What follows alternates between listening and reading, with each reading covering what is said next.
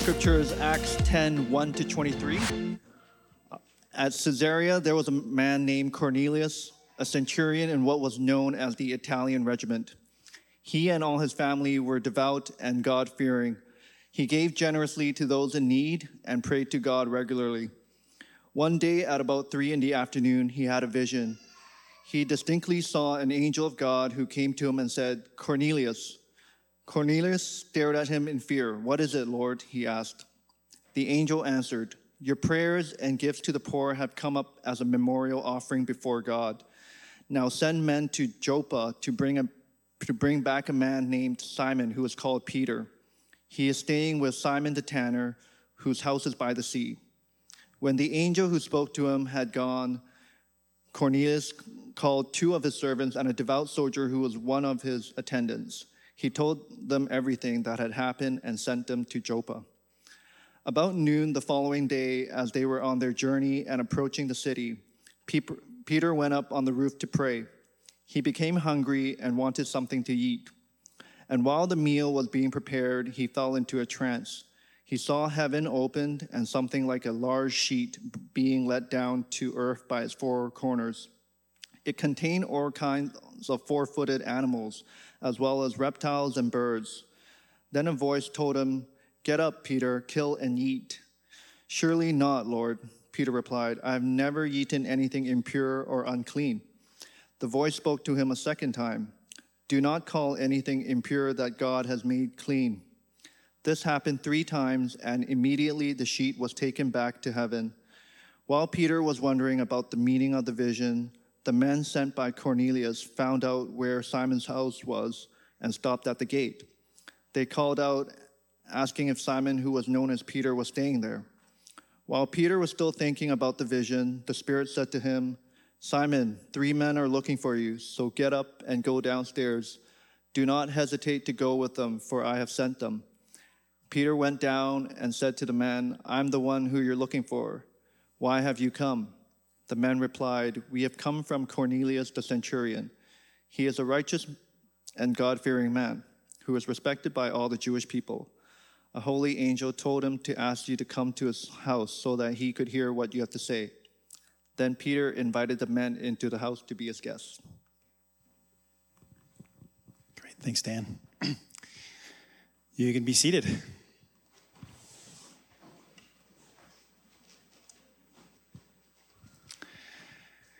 Well, before I get too far into things, I just want to make just a couple observations about the text. First off, are there any hunters in the room?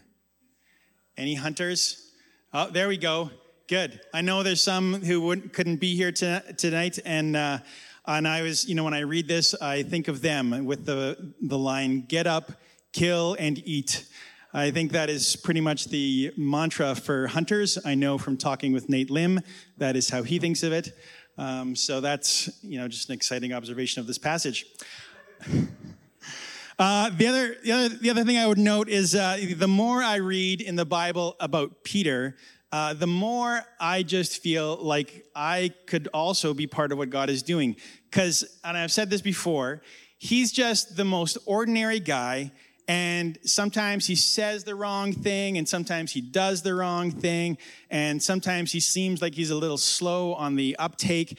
And that just gives me so much comfort because I'm like, yes, I'm right there with you. I read, sometimes I read various, books on leadership, things by people with names like John Maxwell or Timothy Keller or Carey Nieuwhof. And, when they write about leadership and about like following God and things, like everything's just so strategic and it's really well thought out and systematic, and it seems, really hard. But then you read this story and you notice that all Peter had to do was be hungry at lunchtime. I don't know that I can remember the 21 irrefutable laws of leadership, but I can be hungry at lunchtime. And our service started at 5:30. Probably some of you haven't had supper yet. I'll bet you're hungry right now. And that's good news because, like Peter, you're ready to hear God and be part of something awesome that God's going to do. Just like Peter. So that's good news. Anyways, let me open in prayer and we can get into things. Father, I thank you for your word. I thank you for Luke, who you led to write these words down and to write this account down of how you are moving. And I pray that you would open your word up to us tonight, Lord, that we would receive from you what you have for us. We pray in Jesus' name. Amen. As we've gone through the book of Acts, we've mentioned that it follows the promise and the call that Jesus gives his disciples in chapter 1, verse 8, that they will receive power when the Holy Spirit comes on you, and you will be my witnesses in Jerusalem and in all Judea and Samaria and to the ends of the earth. And here, by Acts 10, we've already seen most of these things have happened. Basically everything except for the last part of that statement has already happened, and it's beginning to happen. We've seen salvation come first to and through the people of God, the Jews, through Jesus Christ, and then we start to see it being carried to the Gentiles. This is people with no historical, ethnic, religious, or family connection to the people of God. Already, a eunuch from Ethiopia has come to faith and was baptized by Philip, and Pastor Matt spoke about this a few weeks ago. It's a good possibility that this eunuch from Ethiopia was a Gentile. So this is part of the beginning. We see we're not given a Hebrew name for the woman that from last week in chapter 9, Tabitha, and so some suggest that perhaps she was a Gentile believer. And so while not having traveled yet to the ends of the earth, the gospel is beginning to reach people who are from the ends of the earth. And so this what Jesus has called them to, it's beginning to be fulfilled. The tension that is not evident to us here in the 21st century, unless you've been told this before, is that good Jews in the first century did not hang out with Gentiles. This was something they didn't do. Intermingling with Gentiles, with people who weren't Jews, was what led God's people astray 600 to 700 years ago, 600 to 700 years earlier, when that got them all exiled from the land of Israel, and they got exiled to Assyria and Babylon and to other places. You can read about that in the Old Testament. But here in the first century, the land is again, it's ruled by the occupying Romans, and so good Jews knew that purity and separation from non-Jews was important if they were ever going to have their land and nation restored to them again. So there's this deep-seated, faith-based prejudice and separation that good Jews believed that they had to live out towards Gentiles. Good Jews believed deeply in segregation and in separation from Gentiles. And food was a really big part of this. There are purity laws. If you go back and read in the book of Leviticus, that there's certain foods that you couldn't eat if you were a Jew because these were considered unclean. Gentiles did not observe these purity laws. And so they ate whatever they liked, including all kinds of things that were on the list of banned items that you weren't allowed to eat if you were Jewish. And so then Jews weren't allowed, they wouldn't eat with Gentiles, they couldn't eat their food. It just wasn't possible because Gentiles were unclean by the nature of the food that they would regularly eat. So there's this deep-seated segregation that is happening from Jews towards Gentiles. And Peter he's a Jewish follower of Jesus Christ. He's part of the Jewish people, grew up as a Jew, learning everything about the Torah and what we call the Old Testament. And he's, at this time, he's already kind of pushing on the border of what is and isn't possible. He's trying to sort out who's in and who's out when it comes to following Jesus. And he's doing his best to try to follow as the Spirit is leading him.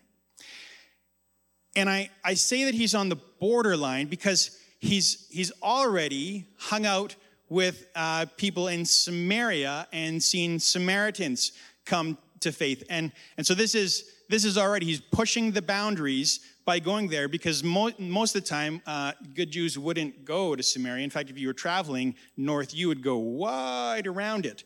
It wasn't something that they would normally do, but he'd already gone there, and we read about this earlier, seeing Samaritans coming to faith, and Peter's there, and he's doing miracles. So he's already pushing the boundary there in terms of hanging around with people who would be seen as unclean.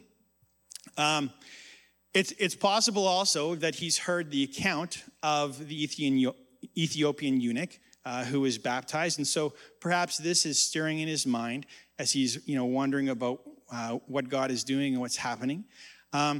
If Tabitha indeed was a Gentile, then he's already been part of raising a Gentile from the dead, and even if she wasn't, dead bodies are unclean, so he would have had to been really careful not to touch her while he was there. And actually, if you read it, he was careful not to touch her. But he's pushing on that boundary, right? He's pushing on that boundary of being around people and things that are unclean. And now he's staying at the house of Simon the tanner. And people who are tanning things, well, they're tanning hides of animals. And dead animals are unclean. And so he's staying with someone who would regularly be unclean because of the work that he's doing. And so Peter, he's pushing already a bit on the boundary of, being able to stay or be around people or things that are unclean. But he's not fully there yet.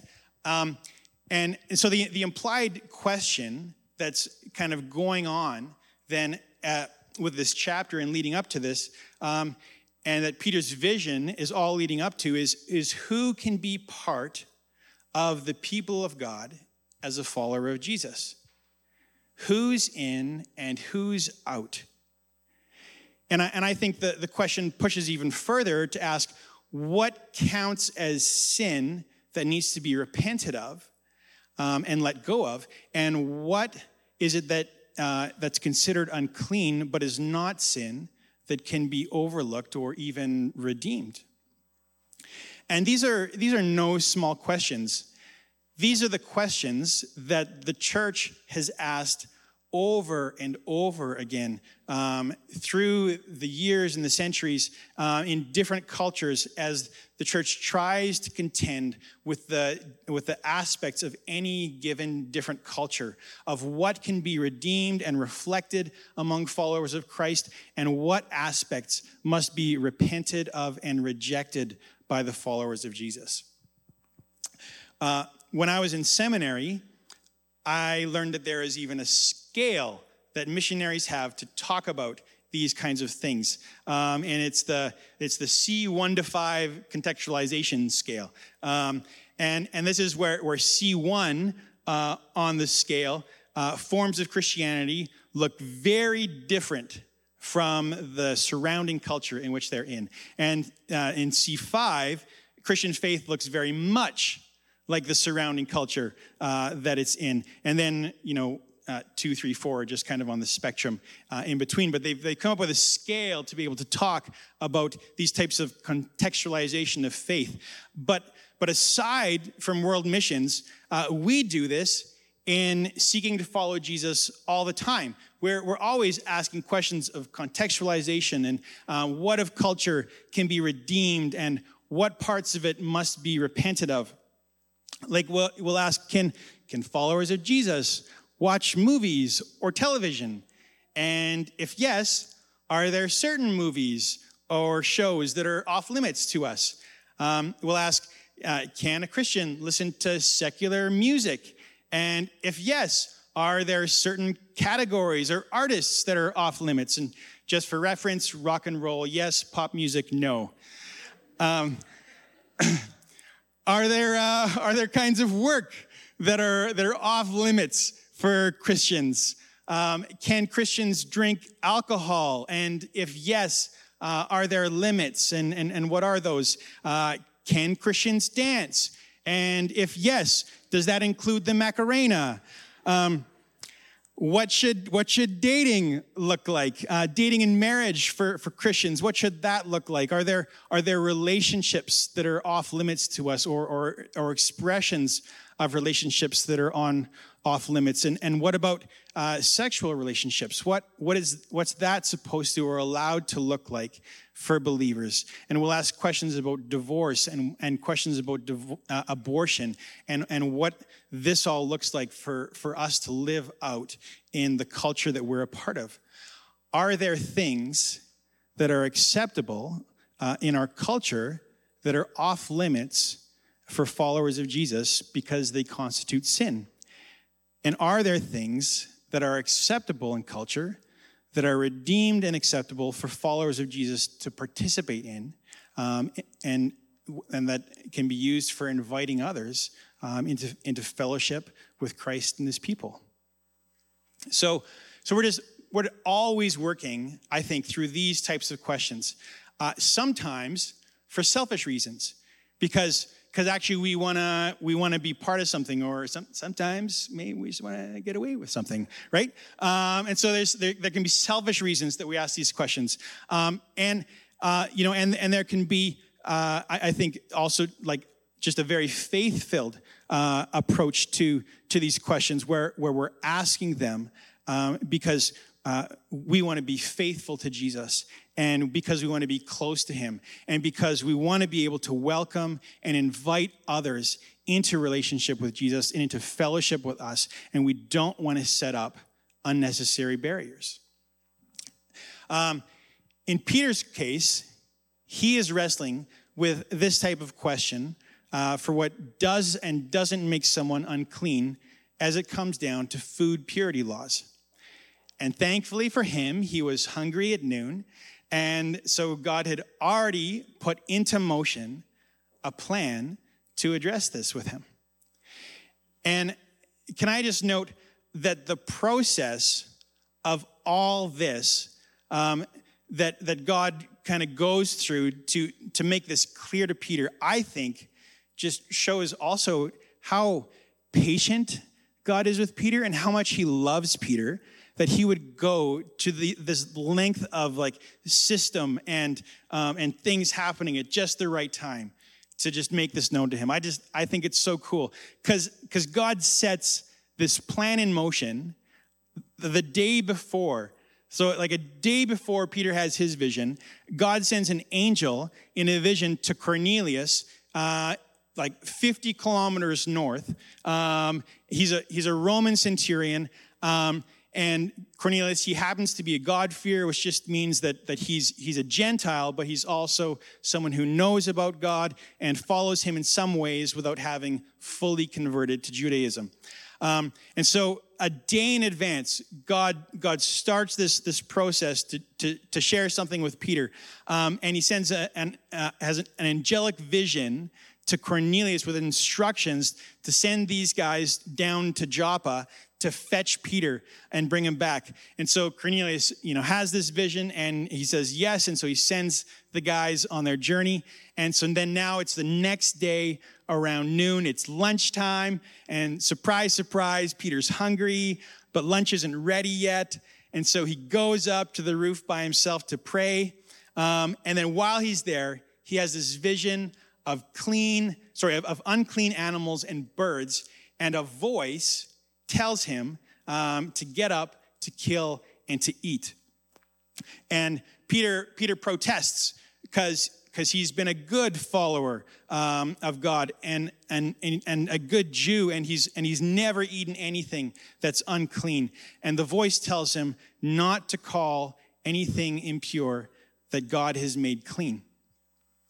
And then just to make sure that the point gets across to Peter, this interaction happens 3 times before the sheet is pulled up and the animals are removed. And anytime something happens in triplets in the Bible, that just means, like, pay attention. This is important. It's a way that Scripture uses to emphasize things. And Peter actually, when you read through the Gospels, you actually get to see that there's a whole bunch of triplets for Peter, like forgiving people 7 times, 77 times. So, right, just lots of things like that. So Peter, he's then thinking about the vision, and he's wondering about it. And the timing then is that the men from Cornelius arrive right after the vision, while he's sitting there, he's wondering about what's going on.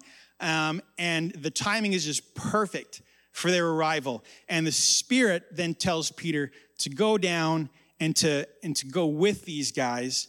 And so he runs downstairs and meets them and hears that he's going to be traveling to meet with some Gentiles. God's timing to reveal all this to Peter is I just think it's incredible, the tic-tac-toe timing of everything coming together. And it's just brilliant. But it's also, I think, notable that after Peter sees this vision, that he's wondering about it. He has this powerful vision, and he's wondering about it. We read through the story, I think, so fast, and because most of us are Gentiles, we kind of take it for granted that we're accepted into the kingdom of God and can follow Jesus. So we're like, what's to ponder, Peter? But he sees this vision, and his response in verse 17 is to wonder about it. And is in verse 19, he's still thinking about it. And I think that this highlights 2 important things for us. I think it shows us what a significant change in mindset this must be for Peter to consider. This is a big shift for him to embrace. And number 2, I wonder if this isn't part of a larger discernment process that Peter is working through. Like I've said, this is a big deal if the Spirit is removing the food purity barrier as a barrier for people coming to faith in Christ. It's a new thing, and it would have been a necessary requirement for people who would convert to Judaism at that time to observe the food purity laws, for them to be part of the people of God. So I think Peter, he's weighing this vision then against everything that he knows of the Word of God and all that he knows of his experience of Jesus. Because visions can be powerful. But what if he's being tempted like Jesus was in the desert, where another spirit, the devil, tempted Jesus with food when he was hungry? Peter saw a vision and heard a voice that spoke of God, but acts as careful at this point not to say that the vision is from the Lord. When the men arrive, that's where we're told that the Spirit speaks to Peter and tells him something. But this initial vision and the telling of the vision, it's not clearly identified that this vision is from the Lord, only that it speaks of him.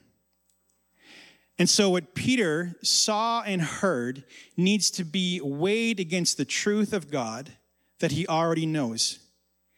He knows that Jesus drew on Scripture when he was tempted in the desert, that he used Scripture to discern truth. And so Peter, I think, needs to draw on Scripture to discern truth as well. I think that he needs to remember and think about the promise of God to Abraham to bless the whole world, that this is something that God's going to do. I think that he needed to remember the promises and prophecies from Scripture declaring God's aim to have the whole world come to salvation in him. Prophecies like we see in Isaiah 49, verse 6, where it says, "It is too small a thing for you to be my servant to restore the tribes of Jacob and bring back those of Israel I have kept. I will also make you a light for the Gentiles, that my salvation may reach to the ends of the earth." I think that Peter needed time to digest what he'd seen and to process this in light of what he knew of God's word. And I think Peter also needed to remember his time with Jesus. That Jesus touches those who are unclean and is touched by those who are unclean. But rather than becoming unclean himself, Jesus healed them and made them clean. That he needed to remember that Jesus fellowshiped with those who are unclean, that he ate with the unclean tax collectors in their home, and rather than being made unclean, they repented of their sin and they were made clean in relationship with Jesus. And perhaps Peter also remembered what Jesus had said and is recorded in Mark 7, verse 19, that it's not what goes into a person that makes them unclean, but that it's what comes out of them. And that by saying this, Jesus was declaring all foods to be clean. I think Peter is wondering and thinking about the vision because he's discerning his experience against Scripture and his prior experience of Jesus. And then he's able to see that, yes, this is consistent with who God is and what he's doing. This is consistent with Jesus and his life and ministry and his death and sacrifice on the cross for us, that this is consistent with what he has done and with what the Spirit is now doing. And so then Peter is able to move forward in faith. So that when the Spirit speaks to him to go down and greet these men, that he's able now to welcome the Gentiles into the home. He's able to invite them into the people of God through Christ. And it might be tempting to think that Peter is just slow on the uptake. Like, you have this powerful vision. Why couldn't it have been more clear to you? But I think that he wonders about it and thinks about it. I think actually shows that he's wise. He doesn't seem to know for sure. His first response, he's not sure whether or not this vision is from the Lord, and so he's got to think about it, and that not every vision is from the Lord. 1 John 4:1 says to test the spirits. I think Peter's doing that. I think he's being wise. And so then I think there's a couple things for us then to take away from these verses. First, as we seek to discern, I think that we're called to discern with the Word of God and to test the spirits. When we discern what's going on in culture or visions or things that we have, that we discern with the Word of God and we test the spirits. I sometimes get to have fun conversations with people who've had powerful visions of one thing or another, or near-death experiences, or visions or things through substances that sometimes they've taken. And so one conversation I had was with a man who had a near-death vision where he was very close to death, and the Spirit had told him a spirit had told him that Jesus and Buddha were basically the same. And so for him, this was a powerful experience. It was a powerful vision at a powerful moment in his life that has had a clear impact on his spiritual journey. And And as he's telling me this, I felt sympathetic to him for the powerful experience that he had while almost dying. But Galatians 1:8 tells us that if even an angel from heaven tells us a different gospel, that they are under God's curse. And God's word also tells us that God alone is God and that we shall have no other gods before him. And Jesus says, I am the way and the truth and the life. No one comes to the Father except through me. And so it doesn't take long, like other faiths just aren't the same. And it doesn't take long if you read, some of what Buddha has written, or if you read about him, it doesn't take long actually to see that Buddha and Jesus are actually very different from each other. And so as much as I sympathize with this moment that he had, I can't agree that this vision he had was from God. So we test the visions against the word of God. And where they are in harmony, that's great. Then we're free to move forward. But where they contradict, then we must set them aside, no matter how powerful our feelings are about the experience that we've had. And we test cultural norms and practices against the word of God. Yes, God here, in this moment with Peter, is removing a barrier of a food purity law for people to be included into fellowship with Christ and his people. And we'll see in the coming weeks that many other barriers are not removed, especially the barrier of sin, which is not removed apart from repentance and forgiveness and setting aside sin and self to follow Jesus. There's this tension where Christ has removed the barrier of sin through his death on the cross, and yet we also we must repent of it, and we give it to him and receive forgiveness and leave it behind for the barrier to be removed.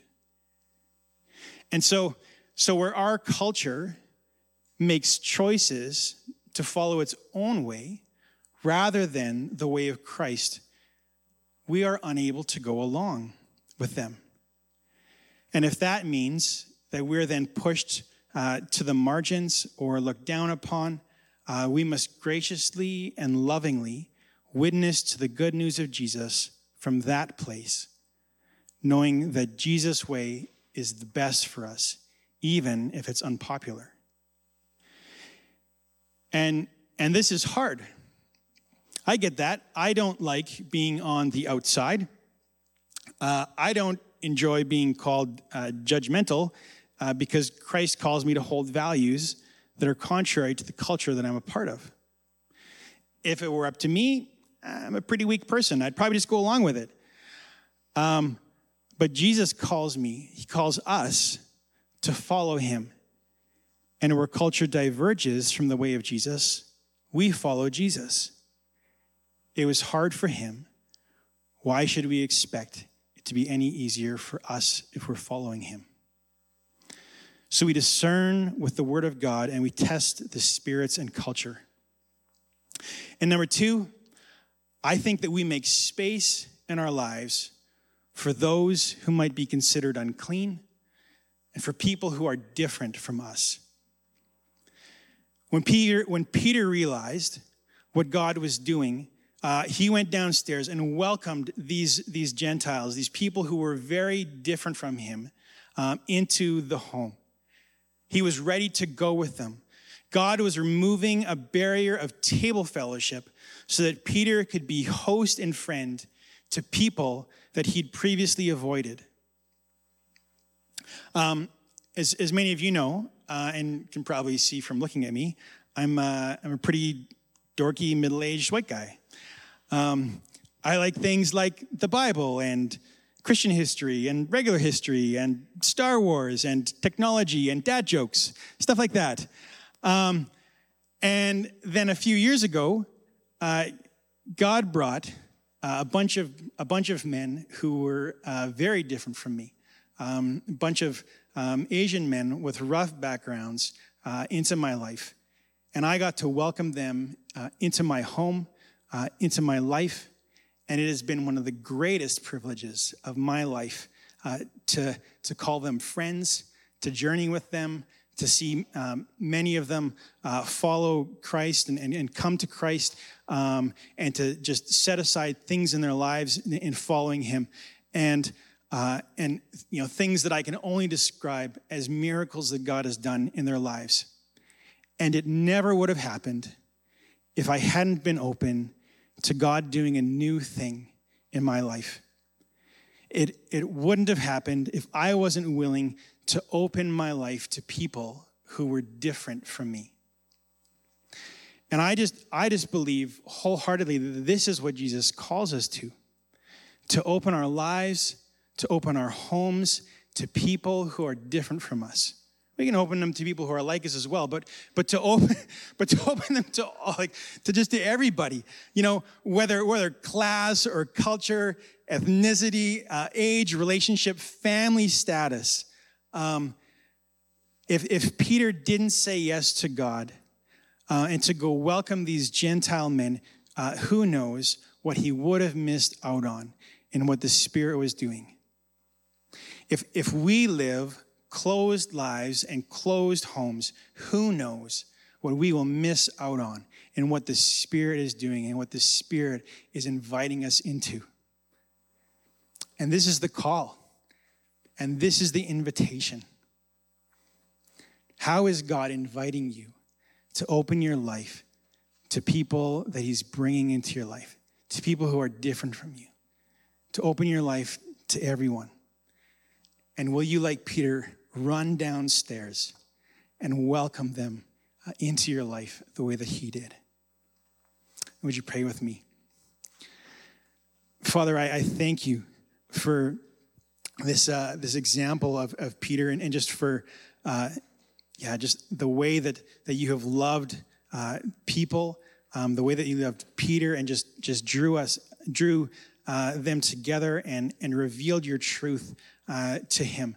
I thank you for the way that you discerned and had him discern and showing him what you're doing. And Lord, I pray that you would give us wisdom to know how to follow you, how to be faithful to you in the challenges that we're facing. And Lord, that you would also help us, like Peter, to live with open lives, that we would be, that we would not erect unnecessary barriers to people coming to you. And Lord, that we would not be the barrier to people coming to you. Lord, that we can be faithful to how you call us to live, and that we would be able to invite people into our lives so that they could come to know you and be part of your people. Lord, lead us in this, we pray. In Jesus' name, amen.